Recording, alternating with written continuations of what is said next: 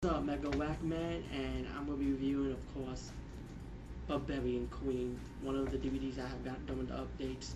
And this is definitely one of the movies I wanted to review for a long time, also. But it was a matter of getting the DVD since it was out of print. I was able to get it.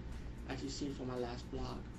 Barbarian Queen 1, definitely one of my favorite fantasy sorcery genre movies, and stars Lana Clarkson.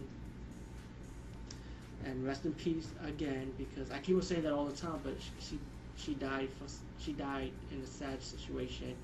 I don't want to go into details, but rest in peace anyway. Lana Clarkson was gonna get married on her wedding day. Her village got invaded, slaughtered, disrespected. The women, you know what I mean? These bad, evil army soldiers, and they kidnapped the women as slaves and men as gladiators. You know, slaves pretty much. She goes out, I want to get revenge, get her people back, and she's pissed off, you know. So she gathers some females to help her out from the village, and it was able to enter the castle. They plans to defeat the evil lord and free the people, you know. I like the cheesy action in this movie. I just love this movie in general.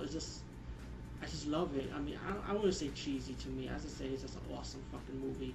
But Barbarian Queen Part 1, check it out if you could.